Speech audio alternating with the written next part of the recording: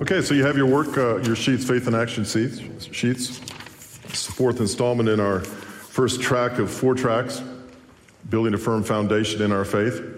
We started out with the word originally. Originally, God intended for us to have unfettered access to Him through the creation account. I took you through that. I took you through that in a way that you've probably never been taught before, but the bottom line is, if we truly understand the creation account, we understand why we were created, and we were created to worship Him. Our original sin messed up His original plan. We find ourselves now critically in need of worship. Last week we talked sacrificially about the sacrifice of Jesus Christ that we might be born again. And today we're talking about, our title is facially. What does it mean to face God? Now, not all of these messages in this first series on building the firm foundation of our faith are what you would expect. Yes, I understand that. I don't agree with what we just think are the basics of our faith. I think some very important things have been left out. And because they've been left out, our foundation isn't near as strong as it should be. This particular message is one of those things that I think gets left out early on in our walk, and as a result, we don't even know that we're supposed to be walking in this, or it loses its strength and potency over time. But this is one of the most crucial things that we can talk about as it pertains to growing in our faith the proper way. 2 men last week came right up here into this altar and gave their life to Jesus Christ. They were born again. I cannot think of a more pertinent follow-up message to that than this. So it's in that context I ask you to get your sheet out and let's take a look at it. It goes like this. He or she who is born again not only has access to their new Lord, they have full access to His blessings. Think about that. To have access to the Father is to have access to His blessings. It's His nature to bless. This requires a new way of approaching life here on earth. I tend to make that case today. Many believers lack a full and necessary experiential understanding. Oftentimes we talk about understanding the basics of our faith, but understanding them and experientially understanding them are 2 different things. They're distinctly different things. One's an academic informational type thing, a doctrinal type issue, and the other is, this is actually happening in my life. I can testify to it. The experiential understanding of the power of blessing in our life. The transaction of blessing involves the face of God. So what's that all about? That's what we're going to talk about today. There's an Aaronic blessing that we're going to close our service with. I'm going to read it here to you now. And it says this. The Lord said to Moses, "Tell Aaron and his sons, this is how you are to bless the Israelites. Say to them, the Lord bless you and keep you. The Lord make His face shine on yours and be gracious to you. The Lord turn His face towards you and give you peace. So they will put my name on the Israelites, and I will bless them." What is this? Turn your face, shine your face, lift up your countenance. What does all this mean in the Old Testament? And I intend to show you that through a passage of Scripture on the patriarch Jacob. So if you would, turn in your Bibles to Genesis chapter 32, and we're going to look at verses 22 to about 30. Jacob is a patriarch in the Old Testament. Abraham, Isaac, and Jacob. Jacob is a deceiver. He doesn't have the best reputation. A supplanter. He'll use schemes if he's left alone, you know. He might con you out of a few things. He's kind of leans more towards a grifter. He's not proud of it, but it's basically how he acts. He kind of has his brother Esau chasing him. And we pick up the narrative here. Verse 22. And he arose that night and took his 2 wives, his 2 female servants, and his 11 sons, and crossed over the ford of Jabbok. He took them, sent them over the brook, and sent over what he had. Then Jacob was left alone. Okay, so he's being chased. He takes his family, he gets them across the river, he gets his belongings across the river, and he stays on the side all by himself. Also, you'll notice he's no longer really with Laban, who was a bad influence on him. He really is vulnerable now because if he gets attacked, he's got the river to his back. If being chased, he has really nowhere to go, and he's all alone. It may not go well. And he says what the Bible calls a man, capital M. And as you see in the Old Testament, every once in a while, we have these encounters with these strangers. Abraham had 3 visitors at his camp. Joshua saw the commander of the Lord's army. And now Jacob sees this man. Is this an angel? Is this Christ incarnate before the incarnation? What is this? Do we know for sure? I think we could probably say it's an anthropomorphism. That's what these high-dollar seminaries call this. It's God in the flesh to make a point. And boy, is he going to make a point. So Jacob's standing there at the river all by himself, and he looks and he sees the man. Wow. Okay, so what happens? A man wrestled with him until the breaking of day. That's a long night. On your handout, I ask you the question, what does the Lord make his face shine on you mean? And what did Jacob have in mind and heart when he wrestled with God? That second question there, what did Jacob have in his mind and heart when he wrestled with God, is actually a trick question. Because Jacob did not wrestle with God. God wrestled with Jacob. And there's a distinct difference. Jacob was minding his own business, looking out for himself, standing there, trying to look unnoticed, and the man came up to him and wrestled with him. What meaneth this? If a man or God wrestles with us, it has a distinct, intentional purpose behind it. God is not a recreational wrestler. If he's wrestling, it's to teach, to instruct, to leave the encounter different than when the encounter began. Jacob does not wrestle with the man wrestles with Jacob. And because he has a distinct purpose, he's initiating some sort of strategy here in this strange engagement. I do want to say this. A disciple is one who will disciple another, in my definition. What we're about to read about is discipleship. God wrestling with us. Okay? And the distinct purpose is maturity, sanctification, transformation, a change of heart and mind. The man wrestles with Jacob. Now, I know a little bit about wrestling. My best friend when I was 14 was a state champion wrestler. Wrestling is the most difficult sport there is.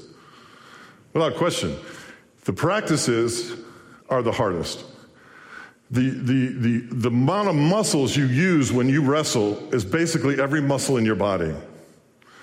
You'll be more exhausted after a wrestling match than you would after 2 basketball games. The locker room smells the worst after the wrestlers finish practicing. I can testify. Wrestling is the most difficult because the preparation is the most difficult. And not only is it most difficult, you have to stay a certain weight within ounces. It's ridiculous. But wrestling is extremely difficult. I was brushing my teeth this morning, which is not unusual, but I had an unusual thought in the process. I can see Jesus in Samaria at the well in John chapter 4, and the Samaritan woman comes to draw water, and they're at Jacob's well. And I can see Jesus going, oh, yeah, I know Jacob. I wrestled him. It was a serious match. I don't know if they still call it this nowadays, but back when I was a kid in high school, they called it grappling. Is that still a word you use? I don't know. You grapple. Well, they grappled together, and they grappled together all night long until the break of day. God always uses nighttime for a purpose, but mercies are new every morning. The nighttime that you find yourself engaged in from time to time, it lacks clarity, it's scary, can't see all you want to see. You might even get hurt, and it's exhausting. Whatever season that nighttime is in your life, God's mercies are new every morning. And they wrestled from the beginning of the night to the break of the day, to the break of dawn. Now, what do we make of this? Because this, to me, is strange. Verse 25, now when he, the man, saw that he did not prevail against him, he touched or struck the socket of his hip. And the socket of Jacob's hip was out of joint as he wrestled with him. And he said, let me go, for the day breaks. This guy, Jacob, is a real scrapper. Real scrappy. He holds on, hour after hour after hour. He holds on hard. He holds on though he's injured. He holds on though he's semi-mobile. He holds on though he's in pain. That's what this guy does. He hung on. He hung on with an incredible determination. It's stubbornness. This deceiver, this guy, this grifter guy, when he got a hold of who he knew he had a hold of, and he knew something was going down, he locked on. He locked on. You say, how could anybody have that much strength for that long to lock on to the man who's wrestling him? Well, I ask you this.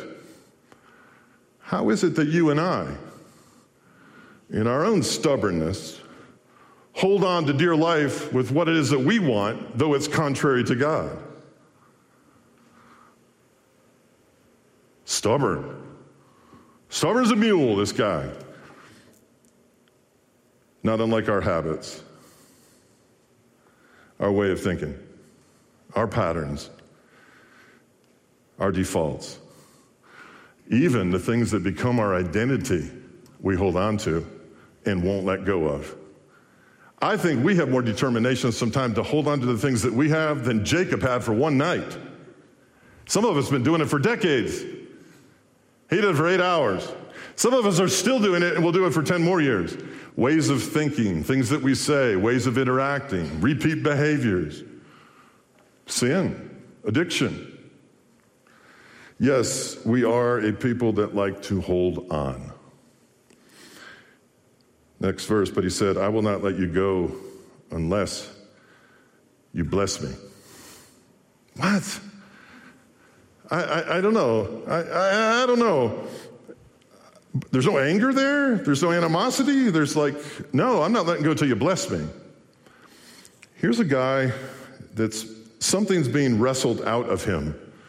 Something is being wrestled out of him. That's the purpose of the evening. Now, Christ could snap him like a twig.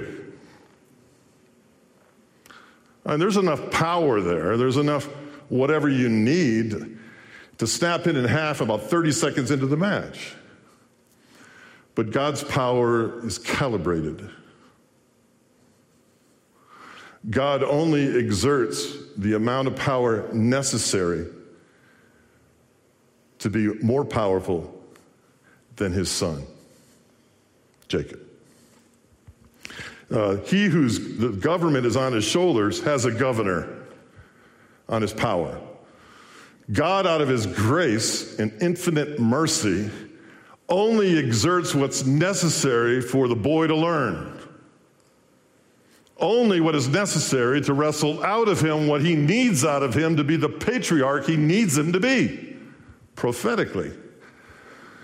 God only exerts resistance and tension in a relationship to him to the extent that it's corrective and restorative and redemptive. He's not punitive. He was punitive to his son. He's not punitive to us. This is discipleship. If there is no tension, there may not be any growth. Married couples, all the time, you have a married couple, sometimes they'll come in, yes, we've been married for 85 years, and we've never had an argument. And I feel like saying, why are you trying to fake each other out for 8.5 decades? Come on, you never got upset? Oh, are you kidding me? Who are you, Jesus? Like, there has to be tension. Wherever you're passionate about something, there has to be tension. There has to be somewhere an offense, some wrongdoing, something that has to be restored, something. We can't just agree all the time. No. There has to be tension. And God allows enough tension in this wrestling match to get the end that he wants. The match is really no match. But the match only goes on because God wants it to, because Jacob's not yet ready. Jacob, recognizing he was up against it, realized, if he can do this to me, and he can be superior to me, and I can't talk my way out of this for an entire evening, then that's the one I want to bless me. That's the one I need to bless me. I need someone to bless me that's beyond me, stronger than I, wiser than I, more loving and merciful and gracious than I. If Jacob was wrestling someone else for the whole evening, he would have tried to destroy them, conquer them. If you want the blessings of God in your life, listen to me, this is very important. You're not going to hear this anywhere else. It's very important. Listen, write it down. You live your life in a world that teaches you and conditions you to conquer this, conquer that, conquer this, conquer that. Even your own issues you have to conquer on your own. Conquer other nations, defeat evil, conquer this, conquer that. And the Bible even says you're more than conquerors. But let me tell you something. You're not going to conquer anything until you yourself are conquered by God. That's the best sweet spot, the best place you can be. It's almost break of day. He's come to the realization he's so much more than I'll ever be. He's even held back what he could easily have done. He's been merciful and gracious to me, and I'm a deceiver. He's got me in the exact position I want. I can't let go of him. I let go of him, I'm back on my own self-sufficiency. I'm back on my own self-confidence. I'm back on my own self-schemes. I'm back on being Jacob again. I don't want to be Jacob again. If I let go of him, I'm going to be Jacob again. I'm going to leave this encounter Jacob again. He's even embarrassed to say it. We want a God who can conquer us and do so with the minimal strength necessary so as not to hurt us, but leave the encounter different than when we started it. We want God to wrestle with us. We don't want to wrestle with God. Now, I would say there's probably some area of your life that necessitates a wrestling match.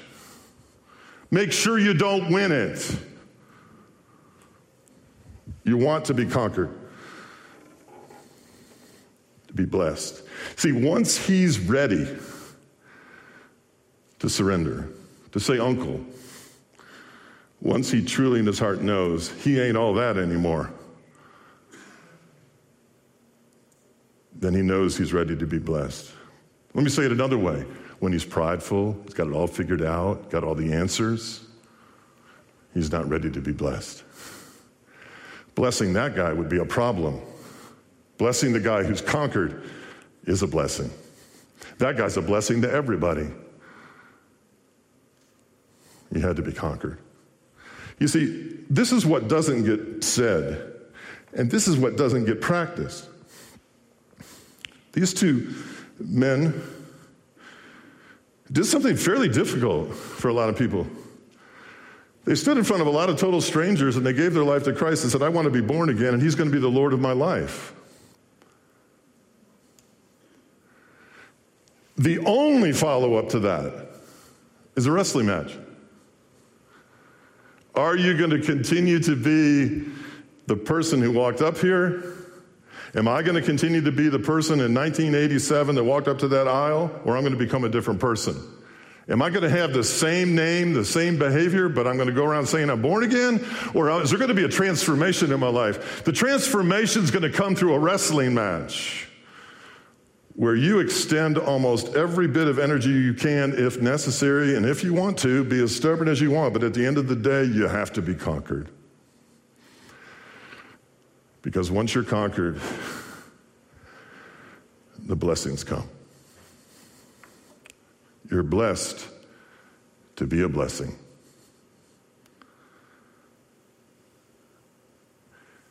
A fleshly, carnal Christian should not really expect the blessings of God. A couple reasons. You misrepresent the blesser. Your motivations have tendency to maybe be a bit selfish, errant. I'm glad that's not who you are. God wrestles with you. You don't wrestle with him. And it's dawn. And he holds on, and he holds on, and he holds on. Verse 27, so he said to him, what is your name?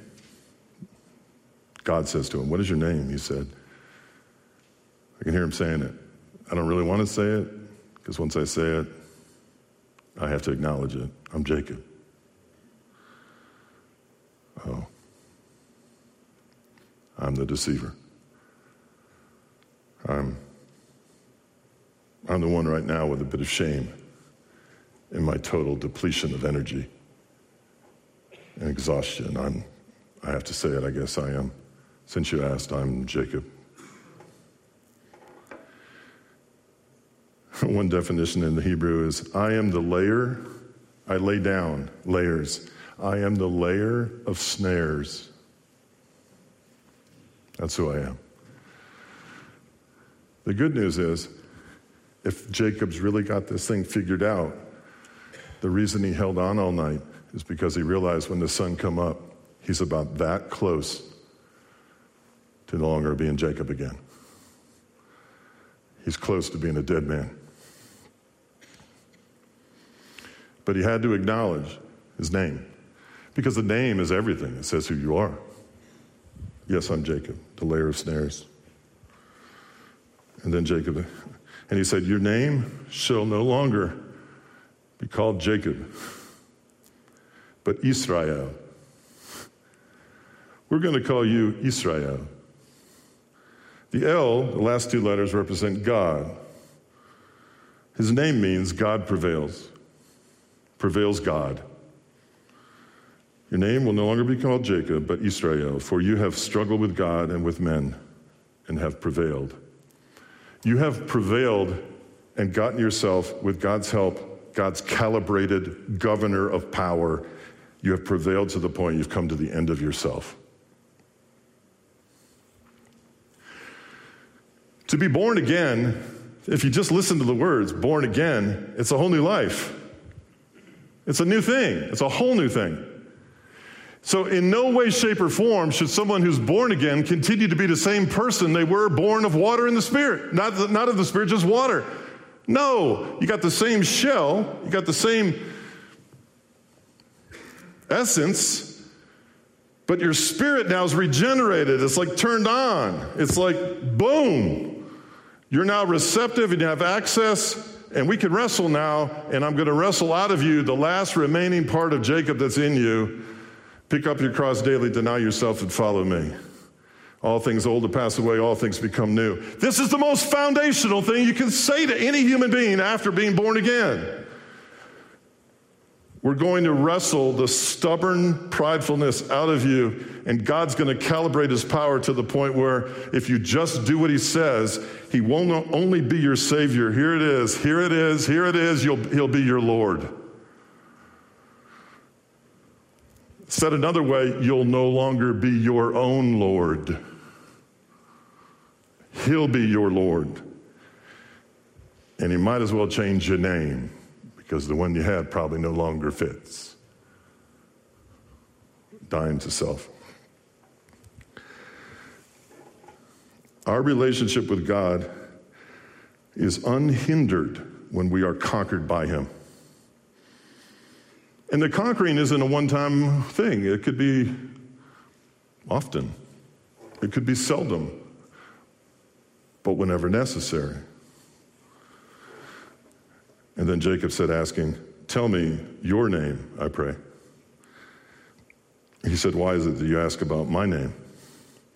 And he blessed him there. We'd be here all day if he said his name. He's not the wrestler isn't the object here, Jacob is. When we are successful in life and love and marriage and the marketplace, it's because we're conquered by God. Because he rules and we don't. It really is. Now, people don't want to hear that. But it's true in a personal level. It's true in a couple, true in a family, true in a community. It's true in a nation. I even hear churches. They don't mean to say it, but they keep saying it. Oh, we're a great church. We have a great history. Say that often enough, to one another often enough, and it puffs up. And Jacob's anything but puffed up. James 4:7, submit to God, resist the devil, and he will flee. It's the submit to God thing. It's what our nation needs. It's what the church needs. It's what we as individuals need. An awe and a reverence and submission to God, recognizing that he, with his calibrated power, has defeated us, our sinful nature, and provided for us blessing after blessing after blessing. That, by the way, we don't deserve. So Jacob called the name of the place Peniel, for I have seen God face to face, and my life is preserved. The face-to-face doesn't have to mean literal. Can, but what it means is he saw God and God saw him. One knows the other and the other's known by the other. And there's nothing in between that clouds that vision. It's honest. It's unclouded. It's unfettered. It's real. It's transparent. The two of them, after 8 hours of wrestling, saw each other for who they were and who they weren't. And it was real. It was the realest moment in his life. Real enough for him no longer to be Jacob. To no longer think the way he thinks. To no longer say the things he says. To no longer want the things he wants. To no longer desire the things he desires. To no longer crave the things he craves. It was the beginning point. His ending of himself was the beginning of a new life. You can't just have a new life without coming to the end of the one you still have.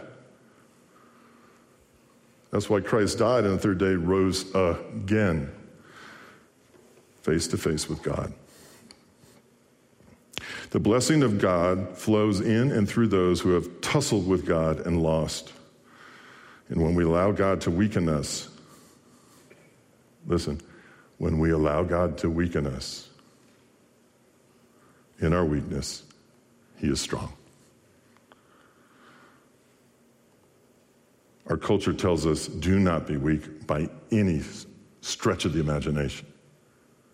And the Bible's contrary to that 180 degrees. His grace is sufficient. Verse 31, just as he crossed over Peniel into the sun rose on him, and he limped on his hip. Therefore, to this day, the children of Israel do not eat the muscle that shrank, which is on the hip socket, because he touched the socket of Jacob's hip in the muscle that shrank. Warriors in Christ, those who love the most, walk with a limp. Preachers should walk with a limp, spiritually speaking. The priesthood of believers should walk with a limp. Paul had a thorn in the flesh. He walked with a limp. What am I saying? A reminder that we ain't all that we think we are, that we have a dependence in our life upon He who maybe wrangled that hip out of socket. To be reminded. If we're not reminded, we don't have empathy. If we don't remind it, we don't have compassion. You see, if we don't have a limp, if we're not able to humbly look at our own selves, our need for correction, if we're not open to correction, a wise man's open to correction, the proverb says, if we're not open to rebuke, if we're not open to challenges, we're not open to those things, if we don't have a limp, if we're not humble, if we're not teachable, then we're on our high horse. And people on their high horse don't get blessed. Jesus entered into the city on a donkey. We need to walk with a limp and ride a donkey.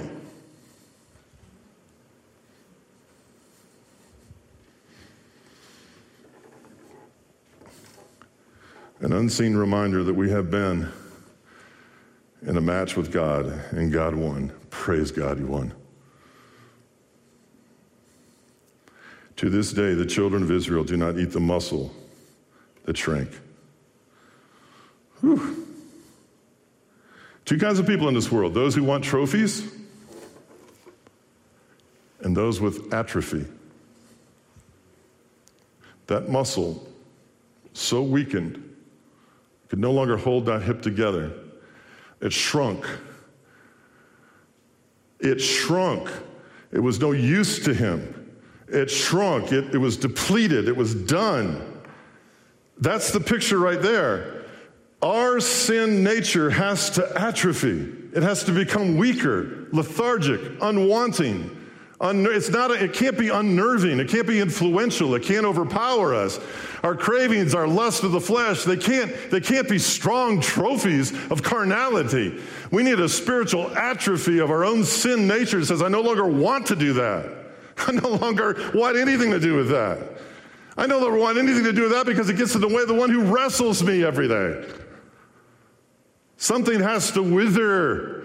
Something has to die. Something has to shrink. That's discipleship. It's many other things, but it's that as well. Dying to self.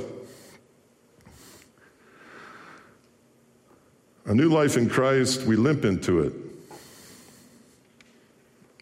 A little smaller than we were when we started. Hoping, praying, some part of our nature shrivels up and dies. There's only so much room in you. There really is. There's only so much room. Now, there happens to be more room in me than most of you. But if we don't make room, if something doesn't shrink, if some attitude doesn't die, if some force in our life, something in the past, some memory, some trauma, if it doesn't eventually shrink and atrophies, nothing can replace it. Everything you focus on in life enlarges. When you come to Christ and He wrestles you come morning, when the sun lights upon you, He becomes the object of your affection. You limp your way to Him in worship every day. I'm here, Lord, to worship you, and something in you is shrinking. And He has room to fill you with the power of the Holy Ghost. Stay full. He'll become a joke. The church will become a joke in your own mind. Going to church will be a joke. The leaders of the church will be a joke. And everything that comes up of every mistake that every Christian makes will be the linchpin on which you put all of your rationalization that it wasn't real. And you're as full as you can possibly be, strong as you can possibly be, and so far from God's wrestling match, you couldn't be any further.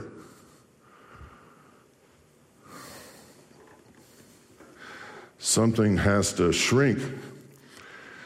And notice this, it's the largest joint in His body is separated, and He still won't let go. If there's a spiritual socket in a man or a woman that's born again in Jesus Christ, the only reason it would be a socket is to turn 180 degrees in a different direction. To need a shoulder to lean on, to walk. To have Christ pick you up and carry you through some of the most difficult times of your life. Man, this is discipleship. This is what it's all about. You can't gather large crowds with this. But you can fill stadiums with 25,000 people in multiple services by telling them they're the greatest thing that ever happened. Just have a good attitude. Go out there and get them. I'm your biggest cheerleader. And not one soul shrinking. Not one. They're only getting stronger and stronger and stronger and stronger in what? In themselves.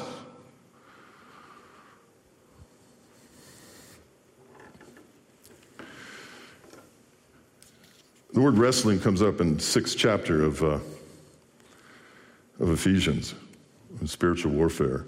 In Greek, the word is agon. It's where we get the word agony. I think it fits for Jacob. He wrestled with God, and his agony brought him to the morning. And he found out who it was that was wrestling with him, the power he had, the love he had, the restraint that he had, the grace that he had, not to give him what he deserved. Oh my goodness. God's ways are not our ways. He wrestles out of us our pride and self-sufficiency. In their absence, he fills the expanse. He started creation that way. I told you that. He creates an expanse of water, then he fills it with fish. Creates an expanse of sky, fills it with stars and lights. Fills the earth and creates the whole earth and fills it with animals and man. God does well with clean slates. Empty slates. Let him finish your life. Die to self. How would you react to a message like this? Well, I'd probably have to listen to it the second time and figure out what I was saying, number one. Number two, which is the intent, by the way, I'm giving you more on a Sunday morning than you can digest. I know that. I'm trying to force you into slowing yourself down and getting in the Word. That's a tall order when I can't even get you to bring a Bible to church. Something has to die.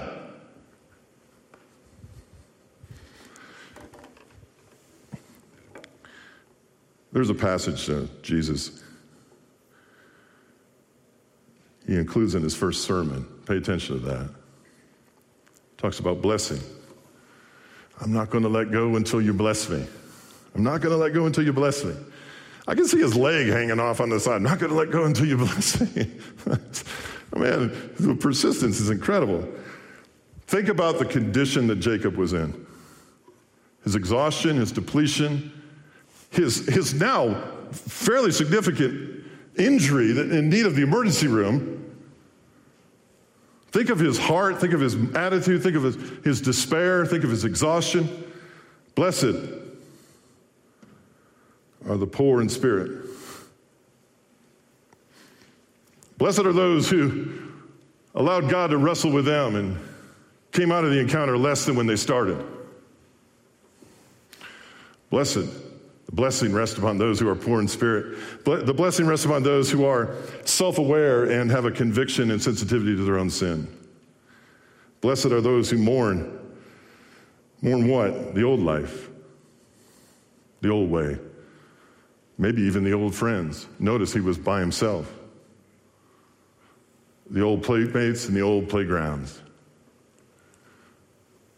The old pride. The old irreverent sense of humor. Blessed are those who mourn, and blessed are those who are meek. You know what meek is? Power under control. God is the meekest wrestler ever. His power was so drawn back, dialed back, calibrated back, that's meekness. God treated this strong, brazen, prideful schemer with meekness.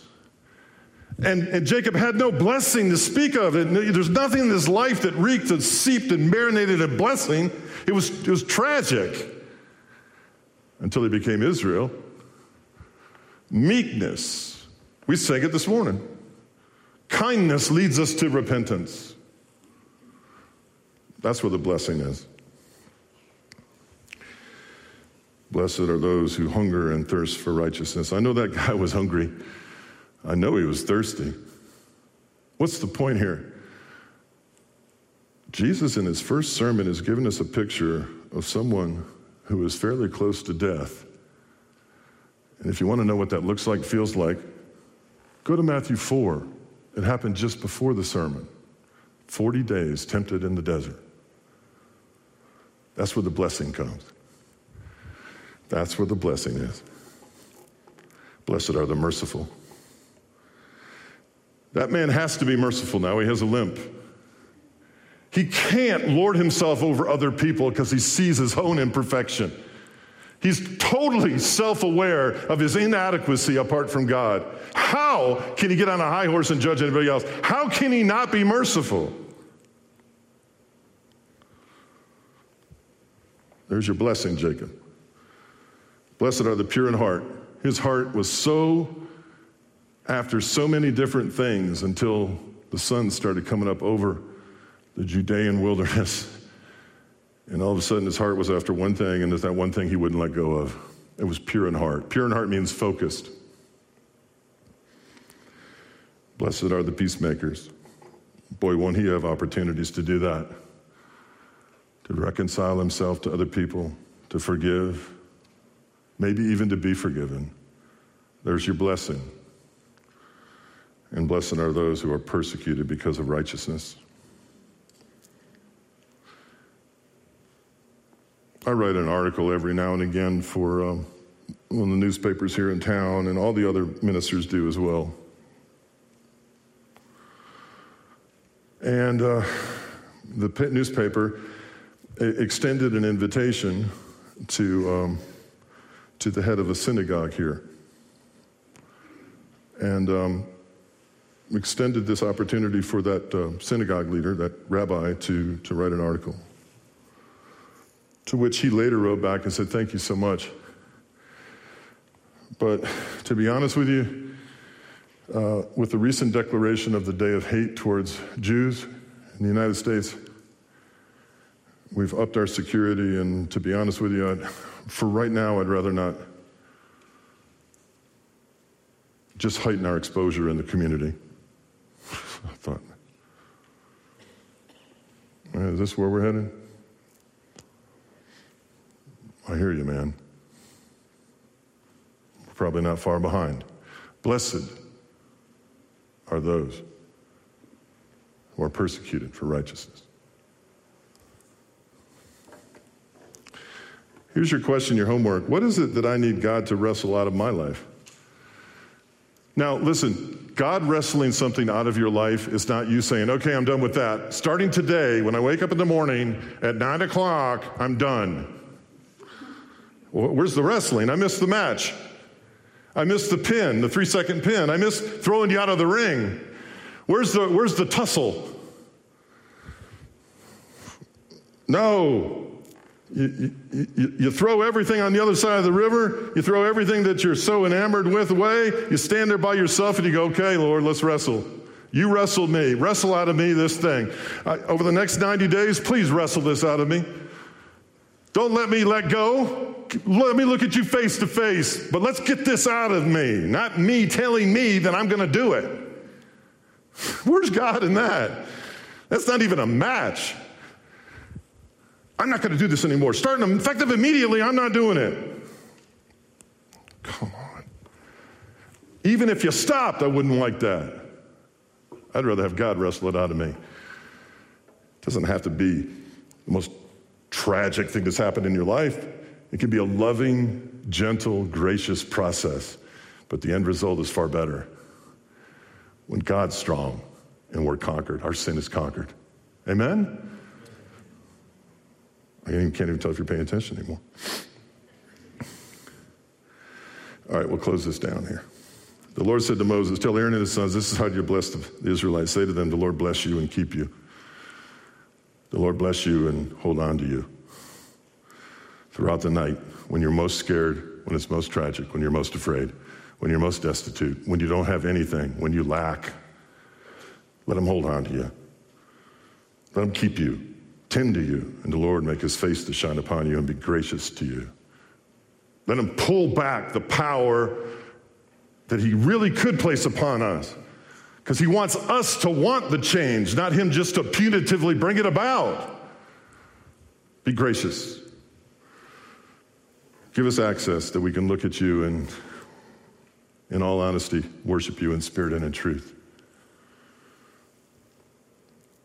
And the Lord turn his face towards you and give you peace.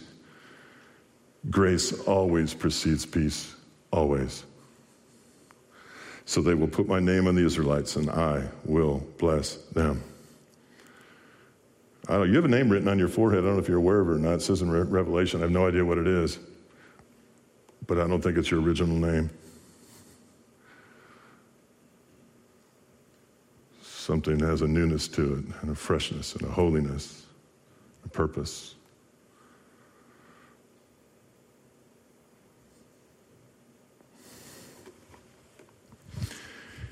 So how does this all work? Well, half of it's a mystery. We talk like we know what we're talking about, but in the end, it's beyond description, really. It's absurd to take up some of these topics and actually think that you can actually explain them. I just know that they are. The Bible calls this meal a profound mystery. Got that one right. I'll tell you what you do, Pastor. You stand up in front of the people and just pour this juice in this cup. Say a few things, wave your hands around, have them come up and eat some wafer and stick it in there. No, sorry, friend. This is a profound mystery.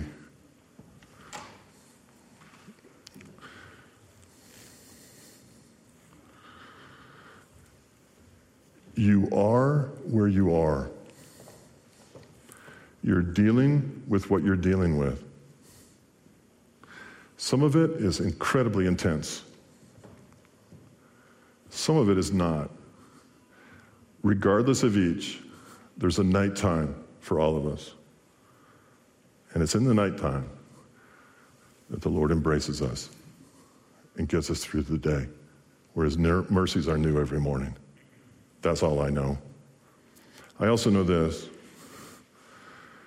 that you can be so weighted down with sin and anxiety and fear and your own flesh and your own carnal behavior and the old woman and the old man in you that's hanging on for dear life. Please don't see me down here in the crawl space of your soul. I'm just hiding behind this post, hoping you never see me. And Christ says, come on. We need some atrophy. Freedom. Well, the freedom comes through the broken body of Jesus Christ. I'm going to sit here for an hour and a half and try to explain that to you. I wouldn't be any closer to you understanding that than after the hour was up. I know it comes through the blood of the Lamb that has a profound, glorious strength and power to it that's unprecedented, nothing like it. I know that if you come up here and you take that wafer as the broken body of Jesus Christ and you know you're a sinner and you mourn over that, I know that if you put it in that blood and eat it, I know your sins are forgiven. They already were, but I know you leave this place cleaner than you realized when you came in. And out of respect for the meal, I'll not over-explain it. It's a profound mystery, but it's rooted in your Lord and my Lord dying on a cross. So if the communicants would come forward, please. Well, that's what we're going to do. We're going to enter into the profound, mysterious transaction that happens when someone says, that's the God I want to conquer me. I want his broken body and his blood. For those of you who were saved last week, you're born again. It's probably your first communion. I encourage you not to figure it all out, nor attempt to. I encourage you to rest in the meal itself, that it is your sustenance, and without it, you'll never be who God called you to be. I'll tell you this, the new man in you is hungry for this meal. The old man could care less. Bring the new man up here to enjoy the meal. Let's pray. Bring the new man. Feed the new man at this meal, Lord. Feed the new man and the new woman. Strengthen us. May we see you face to face. Make room for the power of your Spirit, your counsel. Do something mysterious here, beyond our ability to control, manipulate, or understand. In Jesus' name, amen. So in each of these sections, if you would, just come to the gentlemen that are in front of you. Take the broken body of Jesus Christ and dip it in the cup.